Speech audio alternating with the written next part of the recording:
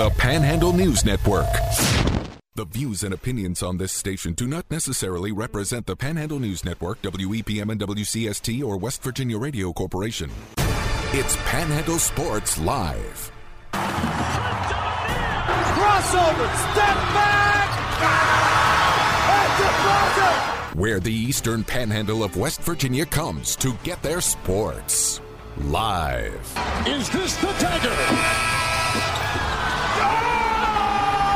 It is a great night to be a Mountaineer wherever you may be. Agent back to pass. Rush down the pocket. Throwing it downfield. It's into the end zone. Oh, he caught it! Here are your hosts, Jordan Nicewarner, Luke Wiggs, and Parker Stone.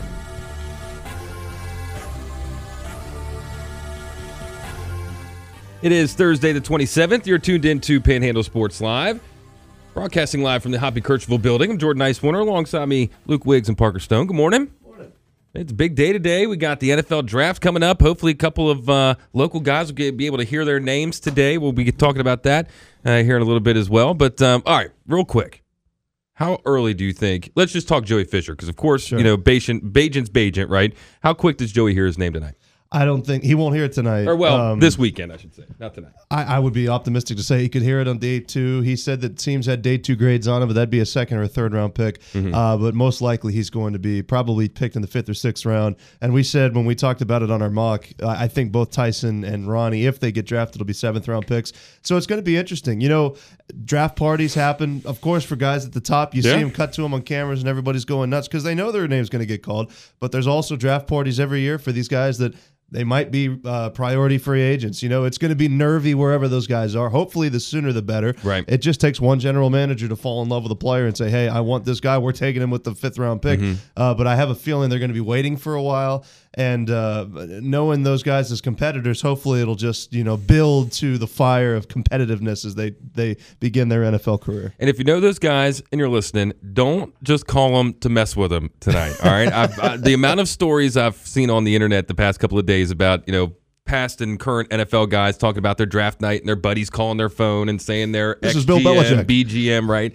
And then by the time the actual GM or coach calls them, they hang up on them because they don't think it's them. So if you know those guys, don't mess with them, all right? Let them enjoy it with their family, or if you're going to be with them wherever they're at, enjoy it with them. But don't mess with them, all right? It's a big day for everybody, especially the family. Everybody involved. We had baseball last night. Jefferson getting a big win over Washington. Yeah, we did. That was an important one for Jefferson. They want to be the top dogs in that section. They continue to be. It was a dominant performance. Martinsburg had a little bit of trouble with the Tribe at Berkeley Springs. You know, Berkeley Springs hasn't had the season that we wanted, but they play some tough baseball. That's the thing about this area is you've got guys top through bottom in the lineups that can have competitive at-bats and make things tight. This game was 4-3 at one point before Martinsburg scores 6 unanswered. So Jefferson's place in the grand scheme of things is probably going to be as section champs playing somebody out of the Berkeley County section in a regional final. Martinsburg wants to be one of those teams to contend in that Berkeley regional because, again, it's Musselman and Hedgesville at the top. We had the argument on the show yesterday. I still think it's Musselman. We had the texter that thinks it's Hedgesville. Mm-hmm. I know that you guys like Hedgesville as well. And then Martinsburg's not that far on the outside looking in. They had a mediocre middle of the season,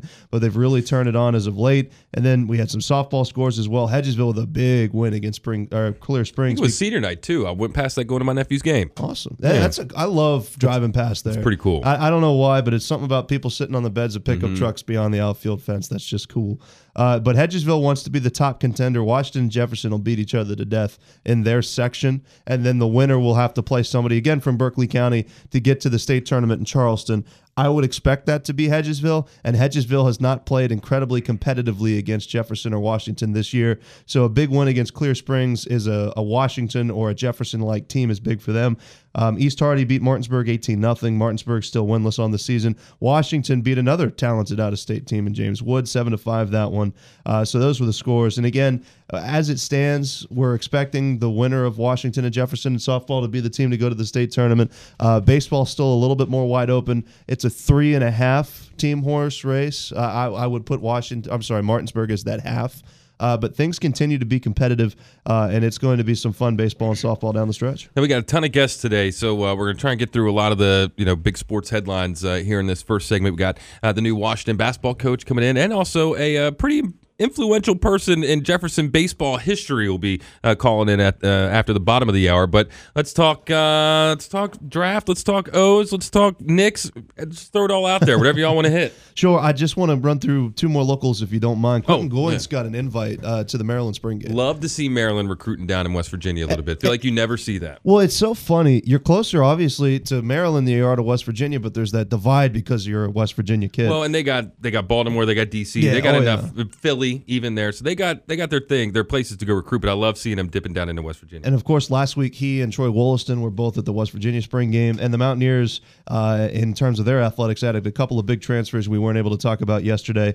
The basketball team added Raekwon Battle. Raekwon Battle was one of the top gets left in the transfer portal. Played at Montana State, averaged 18 points per game last year, shot 35% from three, 6'5". He's probably going to start right away. So you're looking at a team that's going to have Kirk Creasha transfer, and then Battle potentially at the 2 transfer. For Jose Perez, forgive me, also on the wing, transfer. Jesse Edwards down low, transfer. Trey Mitchell, who transferred in from last year. Bob Huggins has certainly won the transfer portal, and I don't think they're done. And then the football team adds Jalen Ellis. Jalen Ellis was at Baylor last year. Listen to this stat line. 3 catches, 152 yards, and a touchdown. He had not a bad day. Yeah, he had a 100-meter dash time his senior year in high school. That was about a tenth of a second faster than Jeray Hawkins, who's currently being recruited, of course, from Wheeling Park. He's got game-changing speed. He's got potentially sub 4.3 speed. So it's no surprise that the Mountaineers brought him in. So those are 2 really impactful transfers. But Parker was also a really successful day for the baseball teams we cover as well. The Orioles, the Nationals, the Pirates, all victorious yesterday. Love to see it. That's huge. Yeah, the Orioles picking up a 6-2 win over Boston last night. It was Parker's Picks lock of the day for yesterday, mind you. So that was a big dub right there for the day. The Nats getting a leg up on the Mets in this series. Who would have called that one? Listen, I'm going to get out ahead of it. Nats are going to make a run. I'm going to get in front of it. I said this they made in 2019. All right. Hold the horses. They're going to make a run. I know you were on a high horse today because the Knicks beat the Cavs in 5. But hold your roll. Telling you, man. You heard it here first. 8-12. What does a run mean to you? 8-12. No, they're not going to win the pennant. Well, no, I'm not saying they're going to win a World Series. I think they're going to be top half of the. They will be league. in contention until what point in the season? July, August is. I'll say first week of August. All right, yeah, that's not unreasonable. Okay. That's not unreasonable. Of course, they're not going to win a pennant. I don't agree, but it's not unreasonable. But I think they're going to be way more consistently good than people thought. Well, the main thing is it's showing that these prospects and the young guys they've been getting are growing, which is really the important thing right now. We've mentioned how the Orioles have built themselves to a team on the brink of getting into the playoffs and potentially making the playoffs this season. They did it this way, getting in prospects, having one of the better farm systems in baseball, growing these young guys, and now they're on the majors. Guys like Adley Rutschman, Gunnar Henderson, Grayson Rodriguez, who made some moments early on here this season. It's the same thing for these Nationals right now. You've got C.J. Abrams, Keeper Ruiz, Josiah Gray, who's been looking really good. And as my early pick probably for the Nationals All-Star this season is Josiah. Oh, yeah. And then you got guys in the minors, too. You've got James Wood, who a lot of people are absolutely raving about this kid. Robert Hassel, who's a fantastic defender out in the outfield. You got Elijah Green, who was a top 5 pick in this past draft. There's a lot of potential in this Nationals team. Again, you just got to be a little bit patient with them. They're retooling a roster that went all in for a World Series, and that's the price of it. For a World Series, a Super Bowl, an NBA Finals championship, sometimes that's the price you pay for going all in. You've got to rebuild. Well, O's fans certainly aren't patient anymore. They've been patient long enough, and they got a good team, and they are seeing a good team out there, and they're vocal about it. I mean, these Orioles are fun to watch, man. They are. They have really good at-bats. They're beating good teams. Taking the series from Boston's important because Boston's a middle-of-the-road team that you want to lap this year. So they're playing great baseball, as are the Pirates. I mean, they're 3 years ahead of schedule. They dominate the Dodgers yesterday. Shout out Drew Maggie. That's the thing. Drew Maggie, the storyline of it was him pinch hitting for Andrew McCutchen. He played 1,155 minor league games. He is 33 years old, just made his major league debut. Certainly well-deserved for him. Pirates fans love it. And Pirates fans love everything right now because they're one of the best teams in the National League. They can't be beaten. And they're doing this without JT Brubaker. They're doing this without Yoshida and key pieces in their starting lineup too. So, I mean, I don't expect it to last. No disrespect. We remember when the Pirates did that in 2011 and 2012. They had those epic July collapses. So I expect that to happen again. But this is fun, and it proves that this team can be like 2013 when they went to the wild card game and the Cueto game, and they can make the playoffs soon. I saw a video yesterday. You brought up Adley Rutschman. I didn't realize he played college football. Yes. He was the kicker for Oregon State, right? And I saw a clip of him kicking off to Stanford where Christian McCaffrey returned it, and then Adley Rutschman lays him out. Yeah. I was like, what world is this? It's a great clip. Yeah, it was like the Twilight Zone there for a minute, but I thought that was pretty cool. But these Orioles, they're fun. We got Orioles baseball tonight on WPM and WCST, 6:40 first pitch. We'll have it right here for you. They take on the Tigers, another very winnable game for the Orioles in a 3-game set on the road. And then you talk about the Pirates coming up on Sunday, 1:35. Pirates coming down to D.C. to take on the Nationals. We'll see if the Nats can actually keep things moving along there. And then, of course, the Orioles-Tigers set finishes up on Sunday as well. But we'll step aside here for a few minutes. When we come back, we'll be chatting with the brand-new Washington basketball coach after the break on Panhandle Sports Live on WPM and WCST, the Panhandle News Network. It's Panhandle Sports Live with Jordan, Luke, and Parker. Tweet the guys at EP Sports Network.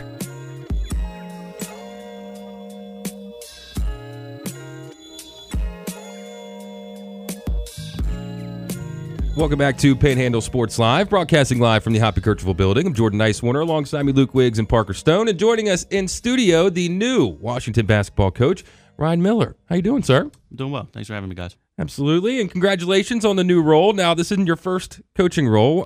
You were down at Wildwood Middle School, but you're taking over the high school team now over at Washington. Are you nervous? Are you excited? How are you thinking going into the new role? Yeah, I think there's always a little bit of nerves when you step up a level, but I'm more excited than anything else. I'm just ready to get rolling. It's been a long process since I interviewed. It's been probably about a month. Of course, we had spring break in there, so that kind of threw things off. But, yeah, I'm just excited. Parent meeting tonight, and then we get started. Well, Coach, take us through, I guess, your Wikipedia page then. We talked about playing for Kelly Church, but kind of your bio, where you from, where you played in high school, and your coaching career up until this point. Yeah, so I'm from here. I was raised in Hedgesville, moved to Martinsburg, but it's all the same area, really. Went to Hedgesville High School from 07 to 10, and so played for Kelly, went to the state tournament with him in 2010. And then after that, did a few years at Shepherd, and then joined the staff at Spring Mills High School whenever they opened in 2013. I got to coach with Joel Silver and really was brought on as a young guy who could run scout team stuff and play and practice with the guys because could still get up and down a little bit. And so that was interesting. I didn't really know that I wanted to be a coach then, but it was an opportunity to do something and be around the game still. Now, and I fell in love with it, to be honest with you. Now, I got to ask you quick. You played for Kelly Church. We all know Kelly Church. He's a fiery head coach. Mm-hmm. Did that rub off on your coaching style at all? I can get fiery. I try to stay calm a little bit now. My kids might tell you different. They might say, no, he's fiery all the time. But no, I try to stay pretty calm. I mean, my thing is if I'm calm, my kids are going to be calm. Mm-hmm. And so I think you got to stay like that. Now, there's a time you got to get fiery. If the kids got to know that you have your back or something like that, time and a place for everything, but for the most part, I try to stay pretty calm. Well, Coach, being from the area, then you've seen EPAC basketball change. Growing up, I'm sure a lot of Martinsburg and Hedgesville, but Jefferson in the last couple of years has seen a renaissance. Spring Mills was the team to beat for much of this season until the month of February. I mean, have you just seen the EPAC in general grow deeper, more talent, and very with it more talented coaches in the area? Yeah, absolutely. I said it yesterday on an interview. Anybody can beat anybody on a given night here, and there's no everyone knows everybody. The kids all play together, so it's one big basketball community, and they go their separate ways in high school. But games are so competitive; everybody knows what everybody's going to do before they do it. Then it makes things really interesting around here. And Coach, throughout this past season, I think there was one person all three of us could say really flashed a lot for the Patriots, and that was Christopher Dolman, freshman last year. Was absolutely fantastic the way he can move with the ball. What's part of your plan for Dolman as he enters year 2 in this Patriots program? A fantastic freshman year. People talk about the sophomore slump occasionally for players. So what's the plan for Dolman as he gets ready for year 2? So we had to guard Chris for 3 years in middle school. So first off, I'm just glad to get to coach him now. He's a fantastic player, and on the court, Chris is going to be fine. We talked a little bit off the court, and I told him I needed him to step up and be a leader. And as a sophomore, a lot of kids don't want to take on that role, but I told him if he wanted to become a better player, it starts with being a leader off the floor and on the floor as well. But he's going to be fine. He works super hard every day. I don't think he stopped playing basketball for probably more than a week since, probably his middle school career started. So Chris is going to be ready. So, coaching at Wildwood, like we said, a little bit more of a feeder to the Jefferson program. You played against a lot of these Washington guys that now you're going to be coaching, and I'm sure you played against a lot of players that are coming up through the system for the other Panhandle teams. Maybe a little bit of an advantage if you've gotten an early sneak peek as to the players that you're going to be matching up against, not just this year, but for years to come. Yeah, a little bit. Just knowing what to expect going forward. And, of course, you have that mix in high school, where in middle school you got 3 years, and in Jefferson County you can play as a sixth grader on the varsity team.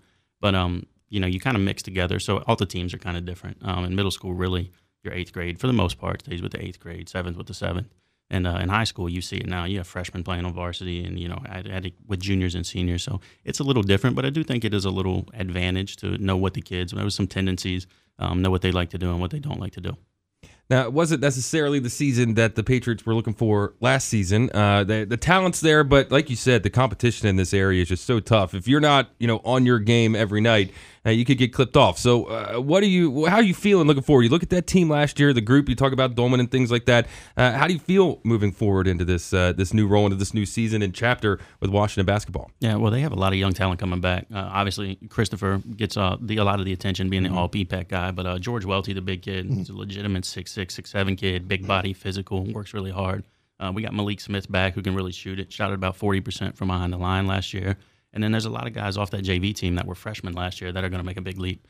Again, I played against that Charlestown team, and they gave us fits whenever I played at Wildwood. It was probably one of our toughest games we played every year. So I'm anxious to get my hands on those guys. And again, if we're making progress, they went 3-18 last year. I don't expect to go 18-3. I'm not naive to it. I just want progress. If we can be competitive on a nightly basis, that's going to be good enough for me. Well, stylistically, Coach, how you've coached in the past, in the system you played and had success at Wildwood, how should we expect Washington to play offensively and defensively this year? So a lot of it's going to depend. And again, I've seen a lot of those guys, so I think my style fits pretty well. But I know I'm going to have to adjust. One thing about being a high school coach is when you're not allowed to recruit, you can't recruit to a system, right? So you have to adjust year over year. You might have to run a different offense one year than you did in the year past, or different defense. You might have, when you're playing man-to-man, you could deny some, but a lot of times you're playing in the gap if you don't have better athletes. So it just depends. At Wildwood, we got up and down. For a middle school team where you only have 6-minute quarters, we were in the 50s, 60s, sometimes hit 70 and 80 points some games. Wow. So when we definitely got up and down a little bit. We like to get after you on the defensive end. We played a lot of man-to-man, and when we did go zone, we were up three-quarter court most of the time. So I do like to get up and down, and a lot of people go, well, he played for Kelly Church. He's a slow it down guy. That's not me.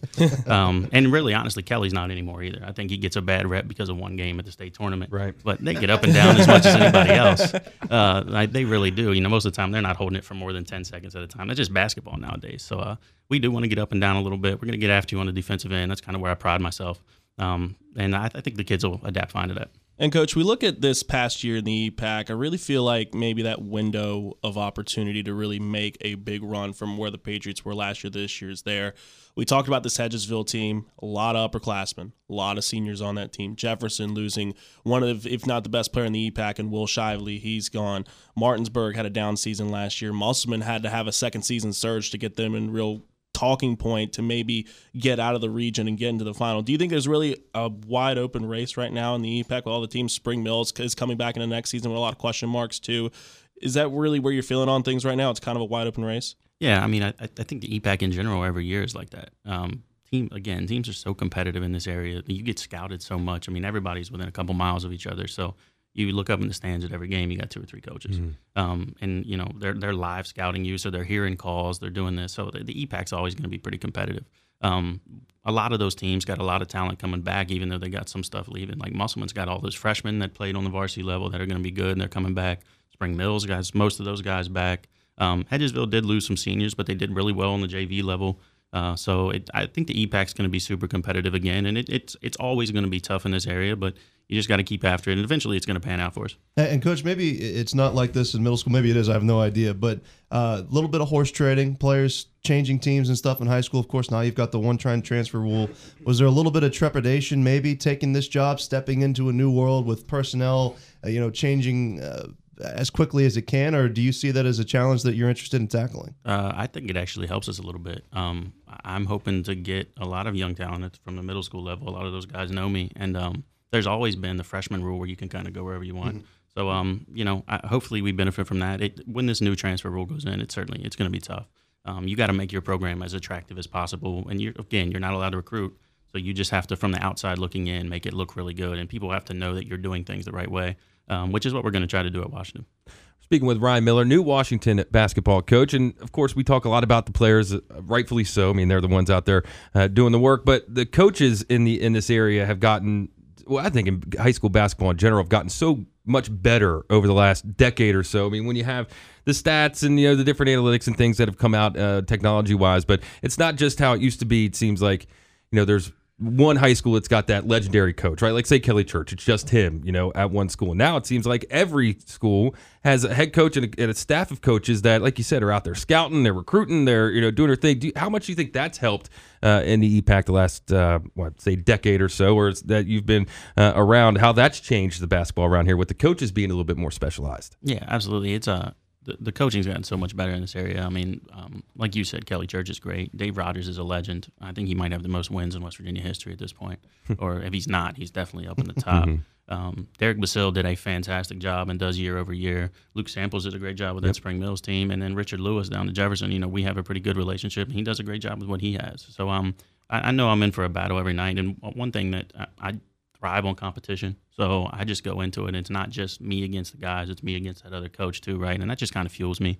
So we're just going to have to work really hard. I got a lot of guys coming on my staff with high school experience. I took 2 guys off that Hedgesville staff that are going to come over with us. One guy that went from Wildwood is coming over with me, and then we're going to add a couple new pieces as well. So we have a staff of guys that know what they're doing, and it's just going to be a lot of hard work, but we're ready.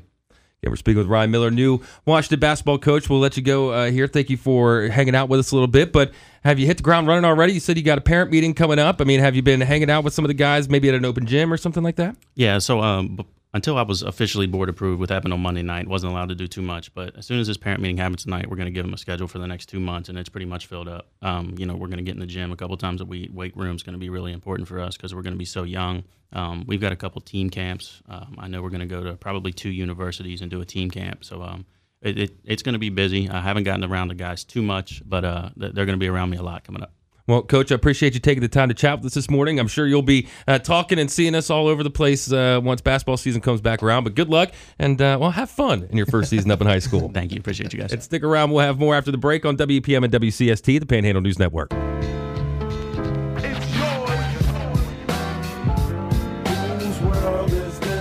It's Panhandle Sports Live with Jordan, Luke, and Parker.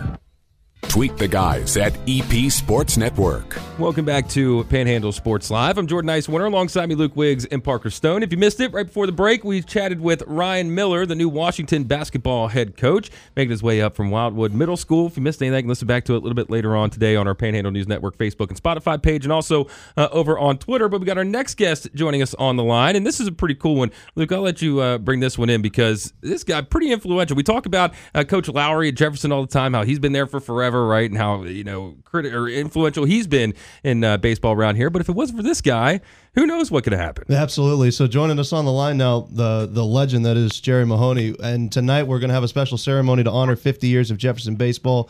Jerry Mahoney, of course, he threw the first pitch in program history. And Bruce Clinton, also an impactful member of Jefferson baseball going on to WVU as well, is also going to be in attendance. And Jerry can also attest to the fact that it was probably until my junior year of high school before I started hitting the ball out of the infield. And Jerry, thanks for joining us. Good morning. How are you guys? All right. So talk to us a little bit about those early days of Jefferson baseball, because for us now, we think of Jefferson baseball, we think of, the state championships, all the wins, the history and stuff behind it. But when you were getting in with Jefferson baseball, there was none of that. So what was that like back in the day? Well, like I said, when we first started the first season, we didn't even have a field to play on. We had to play at a facility out at Leetown there in Jefferson County. And we had to combine 3 schools, which was, a new thing because most of us, like I said, I played at Shepherdstown, and we had teammates from Harpers Ferry and Charlestown. And, putting together a team was, going to be a tough task. But like I said, John Lowry, who was a young man himself at that time, was very instrumental in knowing how to do that. And like I say, he trusted our senior. We had some good senior leadership there, myself and Bruce Clinton and the late Pat Dorsey, who was a influential guy on that team, also from Charlestown. And it just, we played the season, and we were fortunate enough to make it to the semifinals of the state tournament that year. And I'd say that's a big accomplishment. But you look down the road, and there's been a lot more accomplishment there at Jefferson High School. Like I say, I consider it the best program in the state as far as being a program. Like I say, you got a lot of teams and all that in the state, but it's hard to call yourself a program. You have to earn that. Well, Jerry, of course, you were a part, like you said, of that Shepherdstown High School team that won a state championship. You got to win that state championship game pitching as a freshman. Was there some trepidation, I guess, from the schools, especially you guys, kind of had a good thing going there in single A, but then you guys all combined to Jefferson? I mean, was there a little bit of a concern that baseball wasn't going to be as successful when you consolidated those programs and moved up, or were you all kind of just excited to team up? Well, it's funny that you say that because Coach Lowry was coaching at Harpers Ferry High School, which was a rival of the Shepherdstown High School. And then, like the East team, Charlestown being a bigger school, everybody played each other down there in the section. And, I'm sure that was a concern. But, if you know anything about Jefferson County, it's a baseball county. Kids like to play baseball down there. They have forever.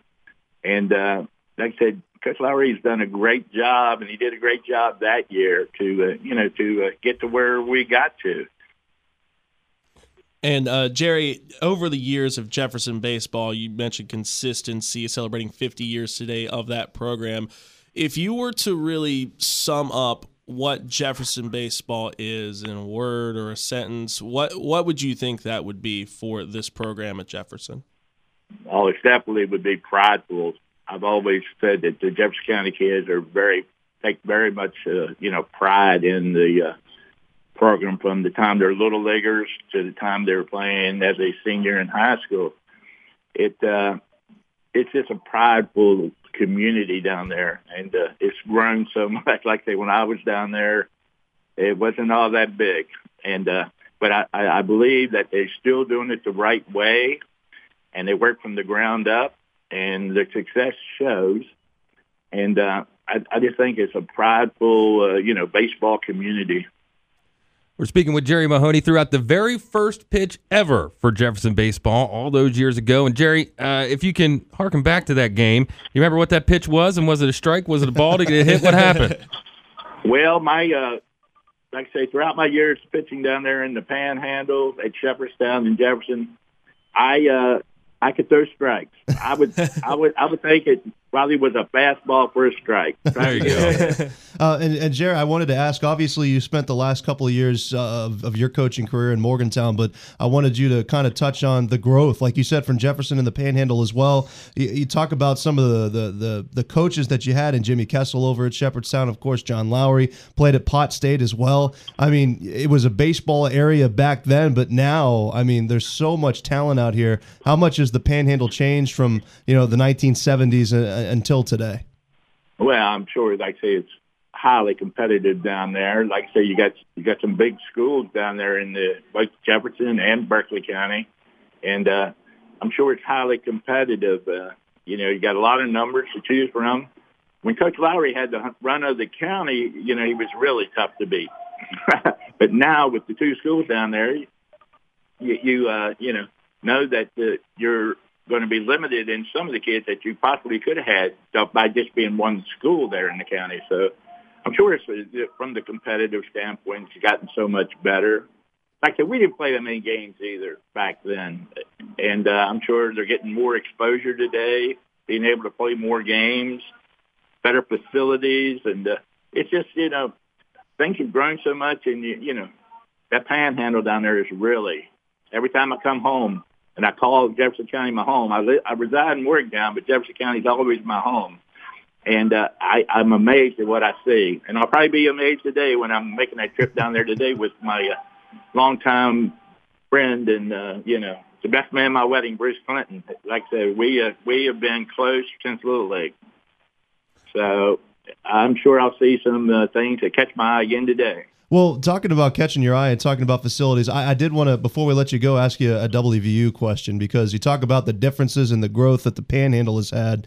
There's a big difference between Holly Field and Mon County Ballpark. How much have you been keeping up with the recent success of this WVU baseball program? I'm sure that same question could be asked to Bruce Clinton as well, and the success that they're having. I mean, is that something that gives you certainly a ton of pride to currently see them ranked and winning games like they are? Anybody that puts on the Mountaineer uniform is going to be a prideful individual. Like I said, Coach Macy's doing a great job with what he's doing there now.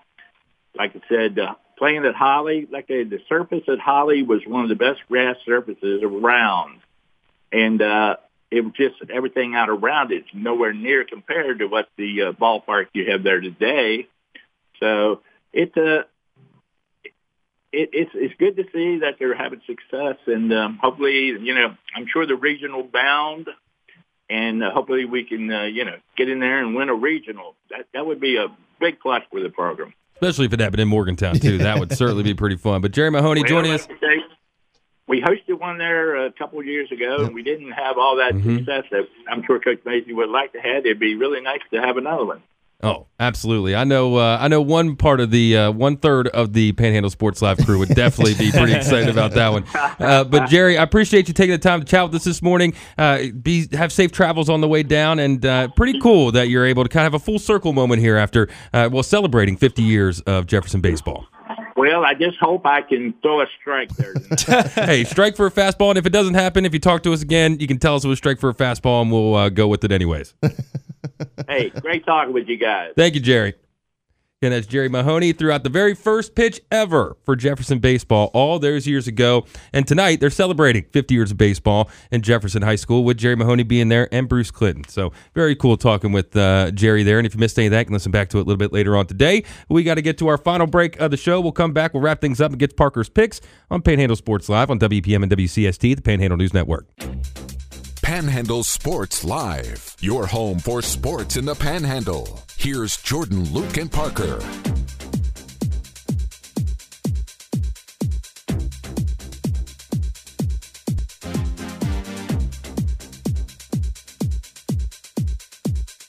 Welcome back to Panhandle Sports Live, broadcasting live from the Hoppy Kirchville building. Jordan Nicewarner alongside me, Luke Wiggs and Parker Stone. Yeah, well, that's called beginner's luck. Yeah, I like to call this my lock of the day. Proven it's never fails. Never failed once. Well, if you did listen to the Orioles yesterday at 1 o'clock here on WEPM and WCST, you knew that the lock of the day did hit. It was the Orioles beating the Red Sox. We struck out sadly on our bonus picks. The Reds ended up beating the Rangers, and Adelise Garcia only had one total base. We were looking for 2+ for the Rangers outfielders. So going into today, I'm going with a homer pick for the lock of the day because I just want to see this get over with. Celtics are beating the Hawks tonight. And this thing, get Trae Young out of the playoffs. No, get him out of here. Celtics are today's lock of the day. Doing it in Atlanta would probably make it feel a little bit better too, especially after what happened in Game 5. Taking the Celtics to close it out here in 6 against the Hawks, and as well as today's bonus picks, I'm going with Luke's Cards. They've been struggling a little bit this season, but I'm going with the Cardinals over the Giants today. I just got a good feeling about St. Louis today. Feeling good. They're plus 126. They're a little bit of a dog in this one. But we're going to take the Cardinals to get the win here, as well as I got Garrett Cole's over on strikeouts. It's a high number. It's 8.5, but they're playing the Rangers. But, man, Garrett Cole has been dealing this season. He's been absolutely fantastic. It's plus 118, but I trust Garrett Cole. The dude just throws strikes. He goes really late into games. I'm feeling this one for today. So, again, today's picks. Boston is beating Atlanta as today's lock of the day. The Cardinals beat the Giants, and as well as Garrett Cole hits over that 8.5 strikeout prop for today. You're not taking the Nats over the Mets? I debated it, but if anything, I would have taken the Mets in that one, but I didn't want to pull that one out. Man, they're home dogs too, dude. I don't know. I would be very shocked if the Nats went up to New York and put a full-on sweep of the Mets. That'd be shocking. 5-0, 4-1. I'd be shocked. I mean, that's impressive. They're going, and it's a team in the Mets where everyone was pegging them as probably National League favorites. So, I mean, that's, again, we talked about it at the start of the show. That's progress for this Washington team that we've talked about, is trying to really piece a core together. And it seems like it's slowly formulating, mainly that being, again, Josiah Gray, Keeper Ruiz, C.J. Abrams. If he can get his errors down, he'll be taken care of. And then the young guys that will come up towards the end of this season and into next season. The core's coming together for Washington, and it's slowly going to piece together. I think C.J. Abrams is fixed.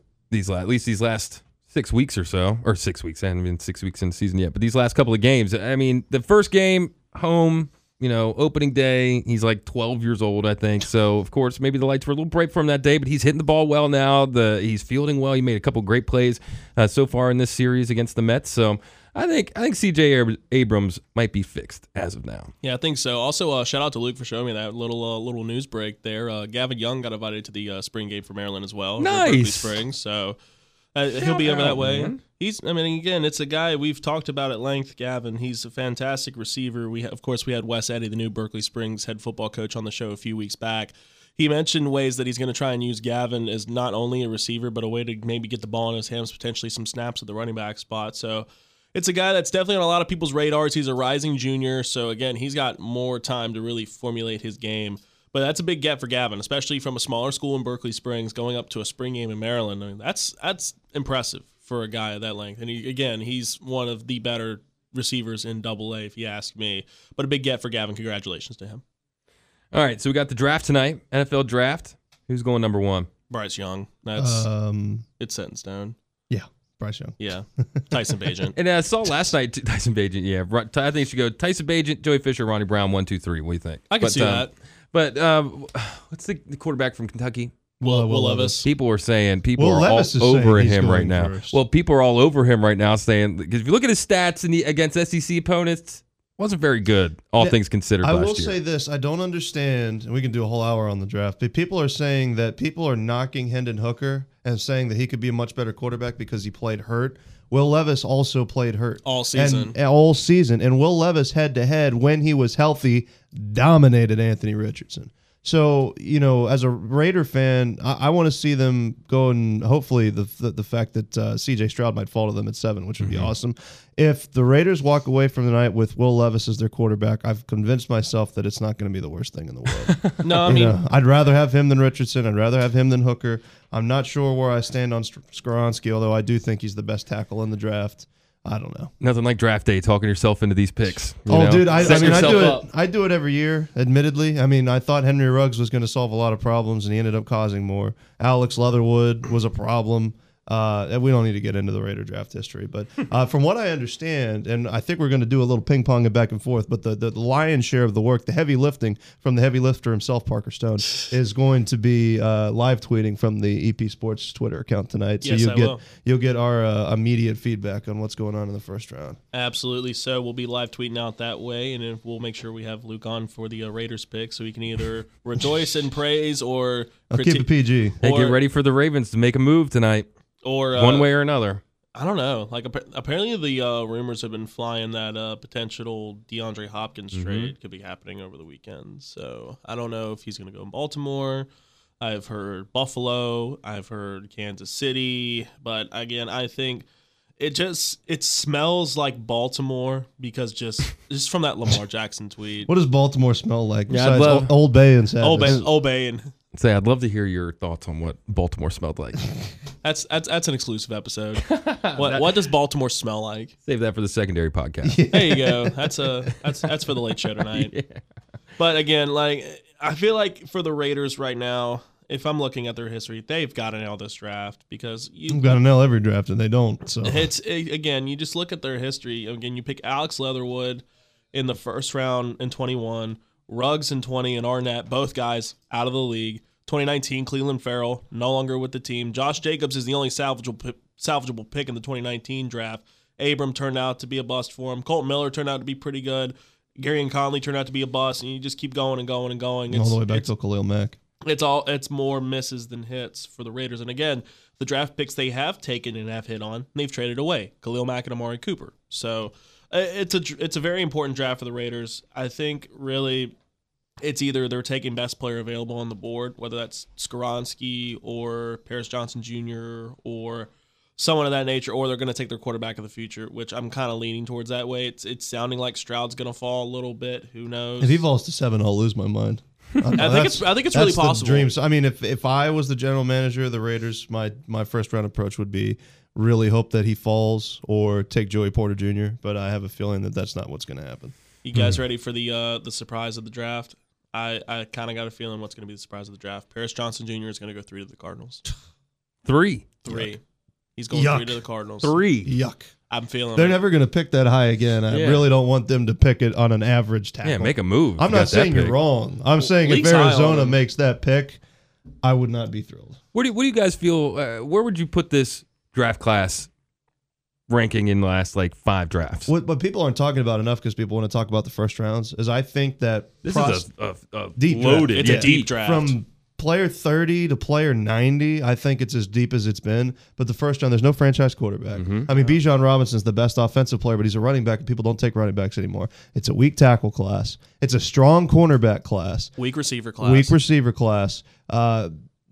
linebacker, although people don't take linebackers in the first round. And the edge talent is good talent, but not great talent. So, I mean, the first round is one of the weakest we've seen. But, when you get to the middle picks, and that's no better exemplified by the 3 Shepherd guys. And that the fact that this is such a deep class may hurt them all in the end because of, not having position scarcity. But the fact that Joey Fisher could be somebody that could start, and I know it's a hot take. I know he could start at guard for a bad NFL team right now. I mean, in 3 months when he gets through the weight room and whatever, and he might not get drafted. Tyson Bagent is one of the highest IQ quarterbacks. The Wonderlic, whatever, has unbelievable passing. He might not get drafted. Ronnie Brown runs a 4.4 and is an elite pass catcher at a running back position, a very good kick returner. He might not get drafted. I know that the D2 tag goes into that as well, but I think that also epitomizes that this is a really deep class. Well, to talk about that D2 tag, because, of course, we're familiar with it with the Shepherd guys and whatnot, but you look at Fair State's Caleb Murphy. He is an animal. Oh, I'd take him in a heartbeat. Yeah, he's an animal. But do you think that D2 tag also is hitting him? Absolutely. I mean, absolutely. Especially, if you're breaking records at that point, that honestly probably does more to hurt you than harm you because then people are saying, well, they're doing it against bad talent. Right. People might be saying that about Tyson. They would be wrong, but that's what they would be saying. Yeah, absolutely. I look at it from the perspective of being a Raider fan. And I would give just about anything for them to take Joey Fisher, for them to take Tyson Bagent. Don't necessarily need Ronnie Brown, but he seems like he's a cool locker room guy to have around, and a big play guy. And Caleb Murphy. I would love to have a depth edge rusher that has sacked the quarterback more than any other player in this draft class. Regardless of the level that he's playing at, I would love to take all of those guys. And again, Murphy has ideal size at the edge. He's big. He's 6'3", 255. I mean, that's an ideal 3-4 edge if you're looking for a guy. Throw your guess out there for our Shepherd boys. Where are they going? Joey Fisher's going in the 5th round. Tyson's going in the 7th. To where? To who? I wouldn't know without the picks in front of me. I don't know who has a 5th round pick. I know the Jets really like Joey, so I'll just go ahead and say the Jets. And Packers and Commanders seem like they've been all over Tyson. Yeah, man, the Commanders would be so much fun. That would be pretty cool. That'd be a cool story. Let's say, if the Commanders have a 7th round pick, I don't know. And then Ronnie Brown gets a chance in training camp, ends up in the XFL, and Brian Walker ends up in the CFL. That's my prediction. I'm going to say Joey is a surprise 3rd round pick. Oh, my God. I can see that, man. He got so much pub from just that senior day alone. To the Pittsburgh Steelers. Oh, God, I would hate that so much. What a home run attempt that would be by the Steelers. I would hate that I'm not so saying much. they don't do it, but, man, that would be something. I just got a text here saying Bagent to the Chiefs in the 7th round. Take it to the bank. Ooh. Interesting. He could be the next Chad Henne. Man. Bagent to the Chiefs. Yeah, that's the thing. I mean, Mahomes isn't going to play all 17 games this year, so. Man, time will tell. That's what's always fun about draft day, whether it's baseball, basketball, football, all possibilities. All the possibilities are there. But if you missed any of the show today, you can listen back to it a little bit later on our Panhandle News Network Facebook and Spotify page. Got about a minute left here, fellas. Anything else? I'll say Bagent goes to the Seahawks, and I will say Ronnie will get a camp invite from the Kansas City Chiefs. Oh, just wanted to touch back. We talked about the Knicks beating the Cavs. The Yeah. Heat upset the number 1 team in the Eastern Conference. They Bucks beat are the gone. Bucks. Can you imagine that? Who'd have thought that was going to happen? In 5.